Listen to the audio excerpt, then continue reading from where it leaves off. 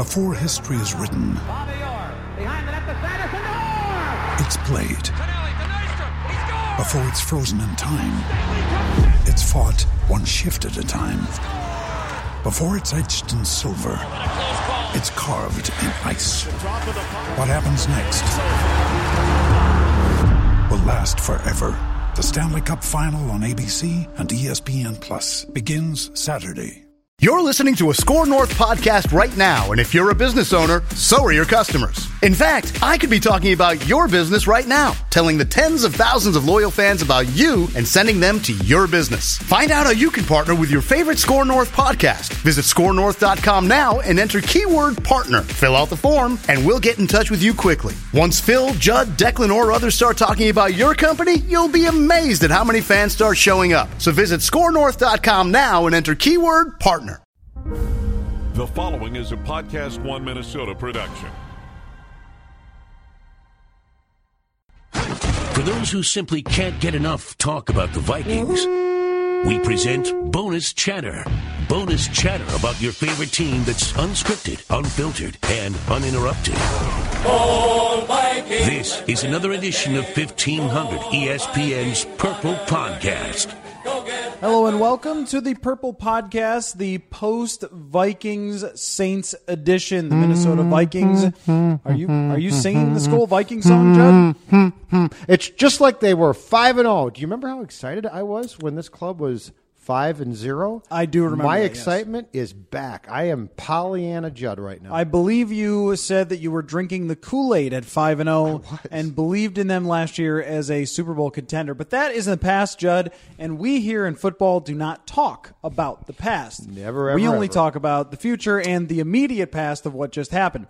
So the Minnesota Vikings win 29-19 over the New Orleans Saints. Got a lot to talk about with this one. Adrian Peterson returns to Minnesota and doesn't do a whole lot. And, of course, the defense strong as we expected. But maybe what we didn't expect was an outrageously good game from Sam Bradford. Judd, I did not buy into the New Orleans Saints saying that their defense was completely revamped and they were going to fix it. I assumed that they were still going to be pretty weak on defense. But for Sam Bradford to go 27 for 32 with 346 yards and 3 touchdowns, that is probably his best career game. And a game that we would have expected that Drew Brees would do this to another team and not Sam Bradford. The key, Mr. Zulgad, to Sam Bradford's wonderful performance. Oh, I think there were a few things. But heck, let's start with this. The offense. Eureka. When you tailor your offense around your quarterback to play to his strengths as opposed to a veteran running back, guess what happens, Matthew Collar? It might work. Now, here's the thing. I was very impressed tonight. I also would caution, like you just did, I think, to say that despite the attempt by John Gruden to tell us that the Saints' defense was going to be much better, it might not be. That being said, Sam Bradford picked apart the defense that he was assigned in Week 1. Good for him. But I really do believe the offensive line held up decent. I thought tonight did a nice job, right? The receivers were outstanding. Thielen had 10 targets. He caught 9 passes for 157 yards. Diggs had 8 targets. He caught 7 for 93 yards and 2 touchdowns and made some incredible catches. But it is amazing when you take a West Coast offense and you don't say to yourself, but you know what? We got Adrian Peterson and we need to fit him in. Instead, you say, how can we build this thing from the quarterback out? And that includes Dalvin Cook, who, by the way, 22 carries, 127 yards, a couple big carries late. But all these things go back to the fact that Pat Shurmur has an offense that probably makes some sense. And that doesn't mean that there won't be adjustments made to it. And that doesn't mean that the Vikings aren't going to encounter defenses that are superior to the Saints. But I just liked the starting point of the game plan tonight. It made far more sense to me than I would say almost anything that we saw last year, Matthew Collar. Real quick, before we go any farther, I just want to say I told you so a million times about the preseason. They didn't score in the preseason. The first-team offense looked horrendous in the preseason, and none of that mattered because they came out and put on one of the best offensive performances in the NFL this week. So Ha! Okay, except for I will say this back to you.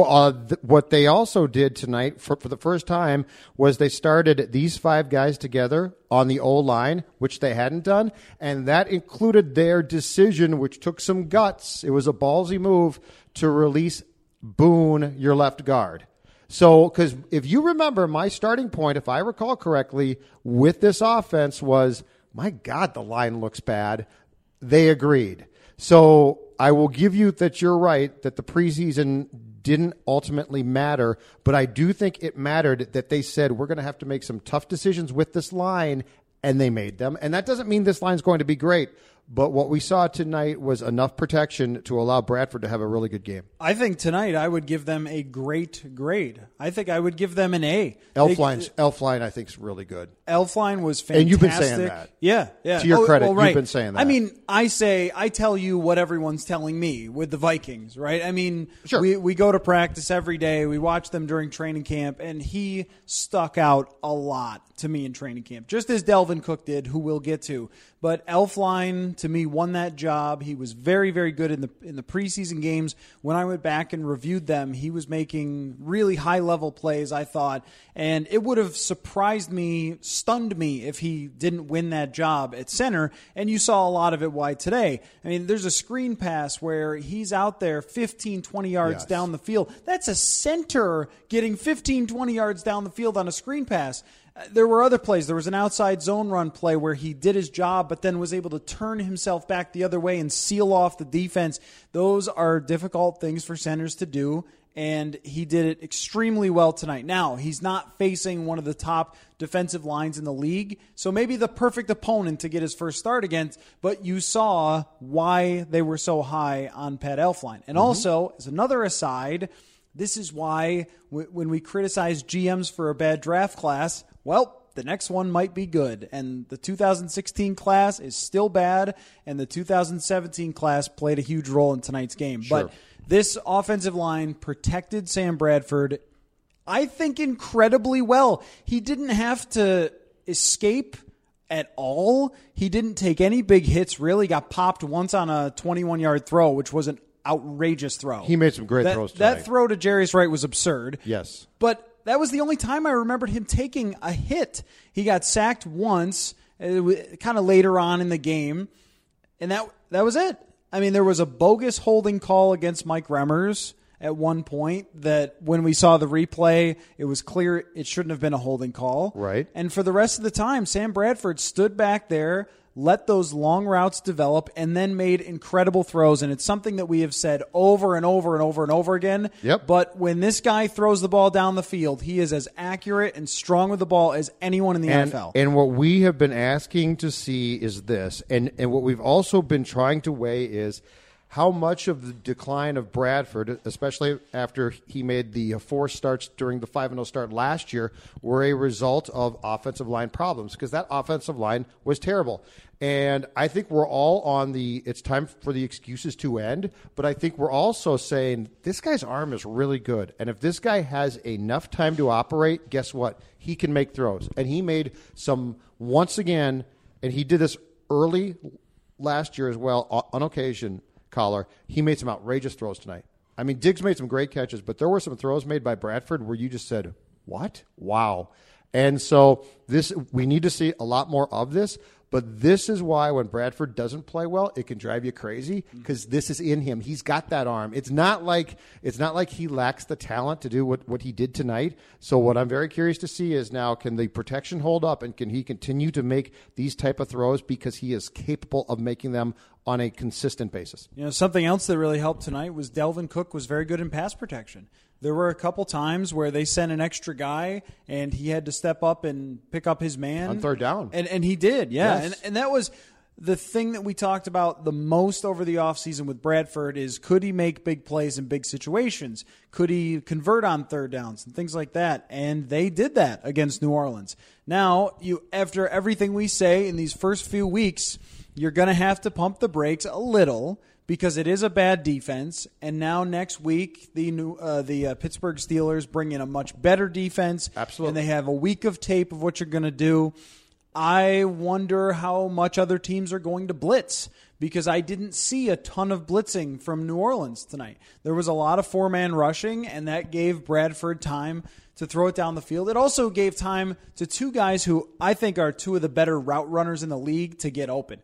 I mean, Diggs made the two contested catches, but he was wide open on another play, and Thielen several times wide open and then made great adjustments to the ball. They weren't even perfect throws by Bradford on two of them by Thielen, but he just made spectacular throws. I mean, this was the, I think, definition on offense of just top to bottom excellent. There wasn't any area where they didn't perform at a very high level, and that includes, Judd, Delvin Cook, who we talked a lot about, and this is the advantage for us to go out to training camp and watch them on a daily basis. This is a true number one running back. Do you think Peterson watched from the sideline tonight when Cook was playing and said, man, this kid can do lots of things, including things I could never do, like pick up in pass protection? Now, Delvin Cook dropped one pass tonight, but for the most part, guess what? He played really well.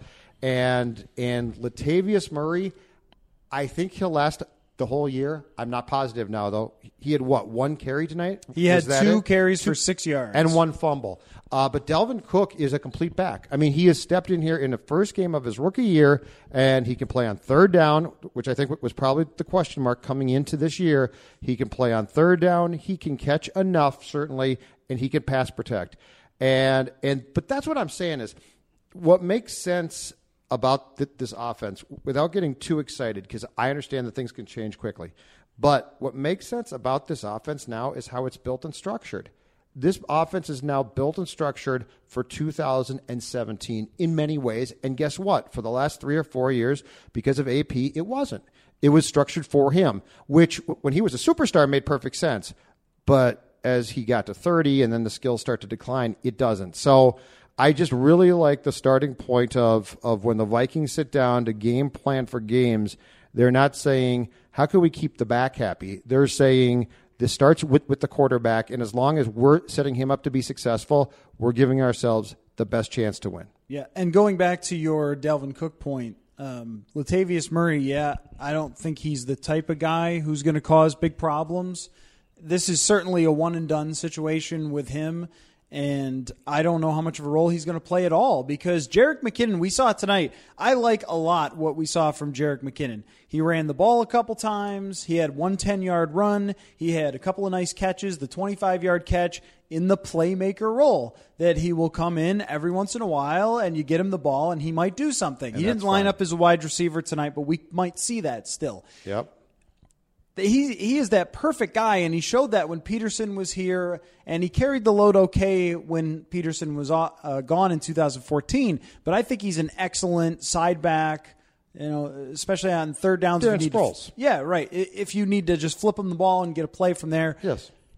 Cook has shown us that he is everything that you want in a running back, and we set the expectation really high. I know for myself, I said more than once, I think this guy has legitimate star potential, and that's what you saw tonight. I don't know if he will continue to do that, but when I look at his skill set and how quickly he adapted to an offense, he had no problem pass blocking. When he came in, he had no idea how to pass block, and he picked up on it that quickly. That's the impressive thing. I think that shows you that his mental makeup, his smarts are a huge part of his game. And now what you have is a running game that is complementing a passing game. And that is the first time you've heard that in Minnesota since 2009. Right? That finally your running back is the one who finishes the game for you when you've gotten ahead through passing. And he's a guy that now defenses are going to have to pay a lot of attention to early in games.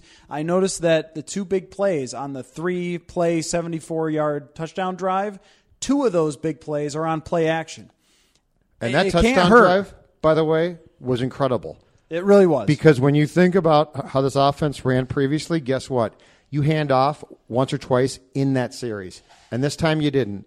Bradford came out and he went boom, boom, boom, drive done. And I'd be very curious to go back and find out the Vikings' last touchdown drive that went like that with just essentially 3 passes and touchdown. It's rare. The first drive against Houston last year here was similar to that. It was like a big throw to Thielen, and then there was the double move touchdown to Thielen.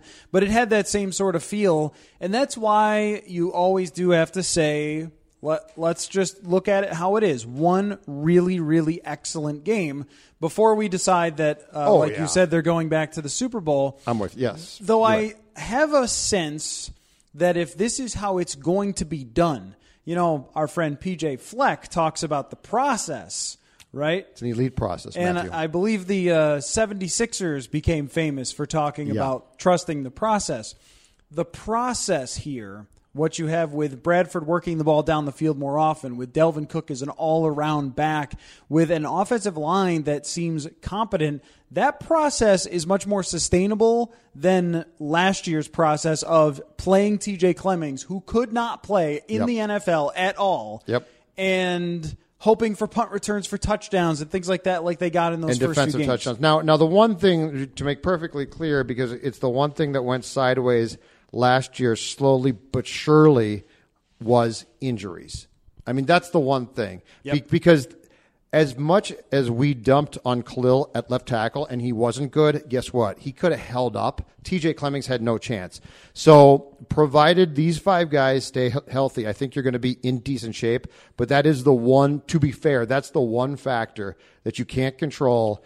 And if you have Reef go out or something like that, it changes the dynamic potentially completely. So if this team can maintain a semblance of health, and guys are going to get hurt, I get that. But if they can maintain enough health, especially on the line, it's going to make an enormous impact. And last year we saw what happens when key guys start to go out. And as tough as this is to say, Matt Khalil was a key guy because his replacement was god-awful. And as far as I know, they came out of this first game completely healthy, which is a big deal as they go to Pittsburgh. I'm going to read you some statistics, Judd, and I want your reaction to those statistics. All right. 6 rushes, 18 yards, a long of 9, 0 touchdowns, 0 first down, 0 anything else.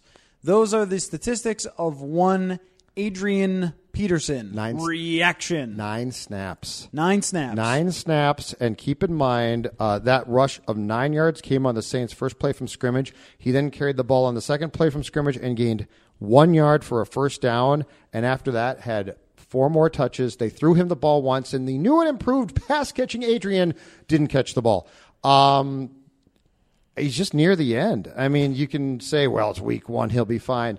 But he's in a rotation now with 3 guys. I mean, the lasting image of this game is going to be Adrian Peterson on the sideline screaming at Sean Payton. And Adrian tried to tell us in the post-game locker room that it was nothing, that he was suggesting something, that he didn't know what we were talking about. And guess what? He knew exactly. Adrian Peterson is a guy who's going to have a very difficult time, I believe, Matthew, accepting that his career is winding down. He's 32, and at some point in time, he's going to have to get that. If he doesn't, guess what? The Saints are going to get rid of him, and he'll go somewhere else, and it's going to be sad. But I really saw this tonight as the unsurprising to me beginning of the end for a guy who's had a Hall of Fame career and a guy who's going to be remembered by the Vikings or as a great Viking player. But tonight shouldn't surprise us. Tonight there's 2 other backs. Kamara's a rookie. He's good. He's very good. Ingram is technically, I believe, if you look at the Saints depth chart, he's 1 and Peterson's sort of like 1A or 1B. The point being, this is the beginning of the end for Adrian Peterson. I think I had a little more for expectations for him in this game than to get 9 touches. And I almost don't blame him for being a little upset. Oh, I don't either. Poor as their offense was doing. I mean, it was very much like bend, don't break sort of thing. I mean, the Vikings in the red zone were exceptionally good. Or if you're on the other side, you might say the New Orleans Saints were exceptionally bad in the red zone. They ran 3 times in a row, couldn't punch it in at one point. It was surprising from them to not be able to get it in. I mean, they've got a quarterback who's thrown more than 30 touchdowns every year since 2008. Why are you running so much? I have no idea. I have no idea why they would run 3 times. It's not like they have Marshawn Lynch. No. And Peterson, I believe in the red zone, if I'm not mistaken, in all those chances was used once or twice. So they weren't trying to get him in. I have the Saints play calling in the red zone. I'm perplexed. And yes, I'm with you. I thought that Peyton, if he was ever going to use Peterson a lot in one game, this was it. But all of that being said, you can see it now. His use tonight, I think, is probably how the Saints expect to use him. He's going to hate that, but they're not necessarily wrong. The guy's 32. Mm-hmm. He missed all but, 2 games last year? 3 games? And it's just this is why athletes like him going out is just sort of sad, because they don't have the acceptance of, yeah, you know what? I'm a role player now, and if I'm going to stick around, that's my life. They still think, I'm Adrian Peterson. I'm the greatest of all time. So it's sort of sad. It's like a starting pitcher being asked to go to the bullpen, and they tell you, yeah, oh yeah, sure, I'm very happy being the long reliever. Yep, oh yeah, sure. But then as soon as someone else struggles in front of them, they want that spot, and then when they don't get it, they're upset, or whatever other example that you want to think of. Right. He is not the type of player, and this is what we talked about over and over with him when the Vikings parted ways. He's not the type of player that can just accept that. He can't just slide into a role. No. He's got to be the guy, and you're right, the lasting image when they cut him eventually, or whatever happens there with the Saints and Adrian Peterson, the lasting image will be him yelling at Sean Payton from behind him. And if you're Sean Payton, hey, I know you're Adrian Peterson, but you're playing 9 plays. I have guys that I care a lot more about than you. Exactly. That's going to be a very difficult situation for Adrian Peterson. This is a guy who stood 3 feet from me not that long ago and said he was going to play 7 more years. In the NFL, that's what he said. I know. I mean, he legitimately thinks in his mind that he is still a superstar, and no matter what he says, that's what he thinks. And how he could think that he was going to play for 6, 7 more years after this, when he looks like he's got nothing left now, really shows you the disconnect between Adrian Peterson and reality. He is delusional, and he attempts as hard as he can to turn the storyline to what he thinks it should be or is, and it's often wrong. I mean, tonight he was trying to convince us time and time again that he was just telling Peyton to run a zone play. And then he's like, it's not a big deal. People make a big deal out of this stuff, and I've seen this before, and it's not. You know, people draw assumptions and conclusions, and it's, Adrian, the camera caught you yelling at your coach, and your coach, to your point, Collar, the coach in Peyton was walking away like, I'm trying to coach a bleeping game here. Would you quit yelling? I got 2 backs I like more than you. I signed you as almost a favor. So, yeah, it's just interesting that Adrian, to his last day in this league, will always be trying to tell us what he perceives as his own truth, and therefore we should believe it. And it's like, no, I'm sorry, man. That's not that. We're not buying it for 1 second. This went exactly kind of how I thought it would. I wrote an article that they liked Alvin Kamara probably more as an overall weapon. And even though Kamara didn't have a lot of success. You're right again? Is that what you're trying to tell us? Yes. And you're Matthew welcome. Collar Every one of you. Ding, ding, ding, ding. You're welcome. I probably said it on the last Purple podcast. I just did not expect Adrian Peterson to be a big part of this game plan. I thought he would be, but then once I saw this, it didn't shock me. I thought going in he would be. I thought they'd try and use him. In fact, the Adrian Peterson hype machine of the offseason, in hindsight, but we knew it then, is super funny. All of the teammates saying, oh man, I've never seen a beast like this guy in practice. He looks unreal. He looks like it's 10 years ago again. Like, okay, yeah, OTA training camp hype, and here we are. The guy's not even getting on the field. I've got a question for you, sir. Explain this. So I went and went to the Saints locker room for the post game. You went, as you often do, to the Vikings. Why would the defensive players not give you more meat on the bone about what was a really good performance? I thought those players would be dying to talk about red zone, about how they played, and you told me that they were basically giving you the old one-liner of, we just did our jobs. Last thing on Adrian Peterson, Vikings made the right decision. Oh, that's not even close. We already knew it. Yeah. But now we really I've know. I've been right about that for months. We knew it. We all knew it. Now we really know. Anyway, last thing, defense. I don't know, but I think more than anything, maybe they didn't want to say specifically what their strategy was for shutting down New Orleans in the end zone. I mean, we get this a lot where you ask a good question, and I'm sure that if you turn the microphones off and the guy went into the film room with you, he'd say, oh, this is what happened, and he would know everything in the whole world that happened on all of those plays. Sure. But probably doesn't want to give anything away for next week when they face off with Ben Roethlisberger. I think that's part of it.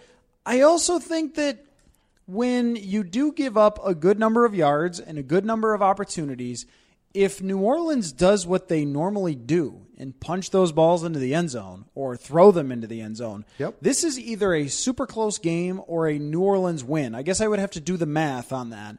But if they scored on those 3 touchdowns, you would have been coming down to the end of that game with either New Orleans in the lead. I mean, who knows how it all plays out, but you're talking about a much, much different game. And I think if you're the Vikings defense, you're probably happy with winning. And when you're late in the game and you've given up 12 points to Drew Brees, you should feel really good. Sure. But you also know the reality that they did move the ball. And Trey Waynes today, I got this stat that he was targeted 10 times, gave up 9 receptions for 92 yards, including that big bomb that he got a pass interference on. That's something that you might get a little concerned. I think the end result paints us toward feeling like this defense was completely dominant tonight, but maybe they would just consider themselves okay and that they kind of got away with one a little bit. Those Wayne stats are downright concerning. Yes, they are. Not kind of concerning. Yes, they are. And it was interesting because they continued to run the rotation that they did last year as well, because Newman started the game in nickel inside, which I really liked because I thought that would work. And Waynes and I believe Rhodes were outside. So you say to yourself, okay, that's pretty good. And then we had the rotation begin where they all started to switch, and Alexander played inside a little bit and actually made, to his credit, McKenzie made a nice play in the end zone to break up a pass. But when you look at that statistic on Waynes, that's got to be something, because Roethlisberger is going to look at that and be like, oh, okay, here we come. Yeah, I think so. Well, Alexander probably doesn't play if Xavier Rhodes is okay through the whole game. It was announced some sort of heat illness, and it was hot on the field before the game. I was down there for the Randy Moss thing, surprising children and talking with them deal, as exciting as that was. Yes. I mean, it's cool to see Randy Moss up close. But you were sweating down the field. But it was hot. Yeah, it was hot down there. Did you cramp up a little bit? A little bit. Yeah, I had to walk probably like 70 yards myself before I got to an elevator. I was panting. No wonder you're so skinny. By the way, Drew Brees ends up with 291 yards, a touchdown, which was at the end, I know. Yeah, but garbage touchdown. He was still 27 for 37, 291 yards. It wasn't like they were just punting over and over and over again, and they were missing their weapons. The one thing that they did really well, Michael Thomas, who was early in the game tracked by Rhodes, but then when he went out, they had to deal with him a little differently. This is a guy who was spectacular last year, 92 catches in his rookie year. Yep. He ends up with 5 catches for 45 yards. I mean, you got to feel really good about the way they defended him. I just wonder with the defense if they look at it as we're all saying, hey, you won, you didn't give up a lot of points. And they're thinking, yeah, that's true, but there are still some things to worry about because we allowed them to march all the way down into the red zone so many times. That's probably true. What did we see from Anthony Barr tonight, too? I saw him make one play on a pass, which I think was a tackle for a loss of 6 yards or so. I expected to see him more, and I really didn't, though. And I'm not even saying that's concerning, but it's just one factor. Coming off such a disappointing year after he had played so well the previous years, I thought that he would pop back up tonight. Collar, I saw him once, and I can't tell you another play that stands out in my mind that I saw him involved in tonight. Yeah, made the very nice play to shut down Kamara, and they didn't give up anything to New Orleans' rushing game. I know that if you let New Orleans rush the ball, you are just dead, because then you're going to have to focus on their run game. And Linval Joseph was dominant. Early in this game, he was shutting down everything in the middle, and that could play a role in the red zone too. He was absolutely phenomenal in this game, which helps everybody. And it makes it so Anthony Barr doesn't have to make too many plays.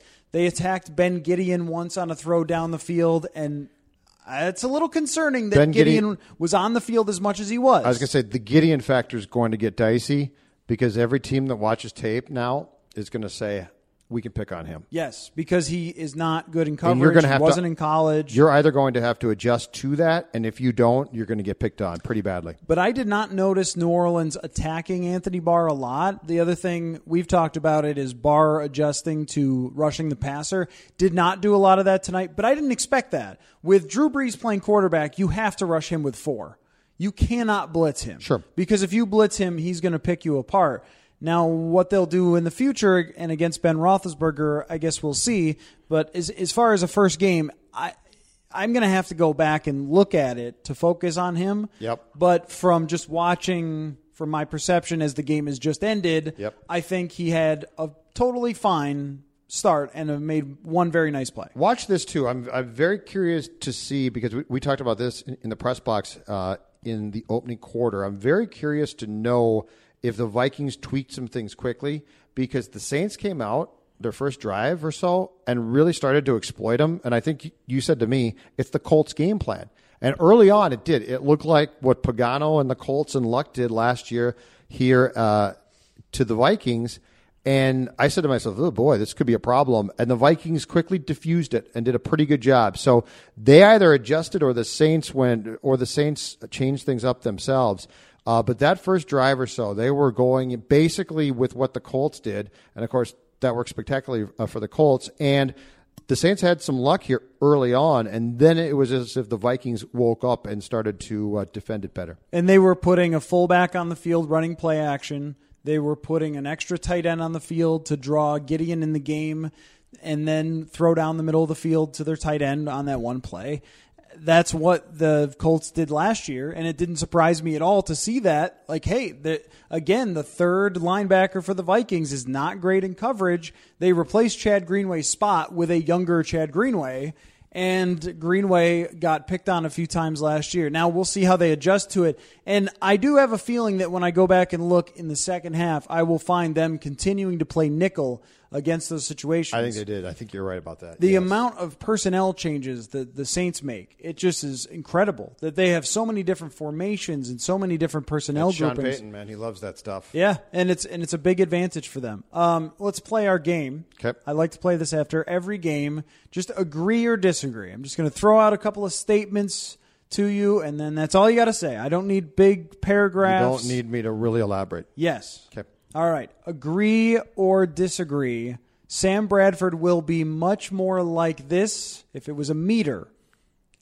There's a middle of the meter, and then this is in the red, Okay. and all the way back in the red or green or whatever you want to call it. Okay. Okay, I'm not describing this well. Let's say Bradford versus the Lions is on one side, Okay. and Bradford tonight is on another side. Okay.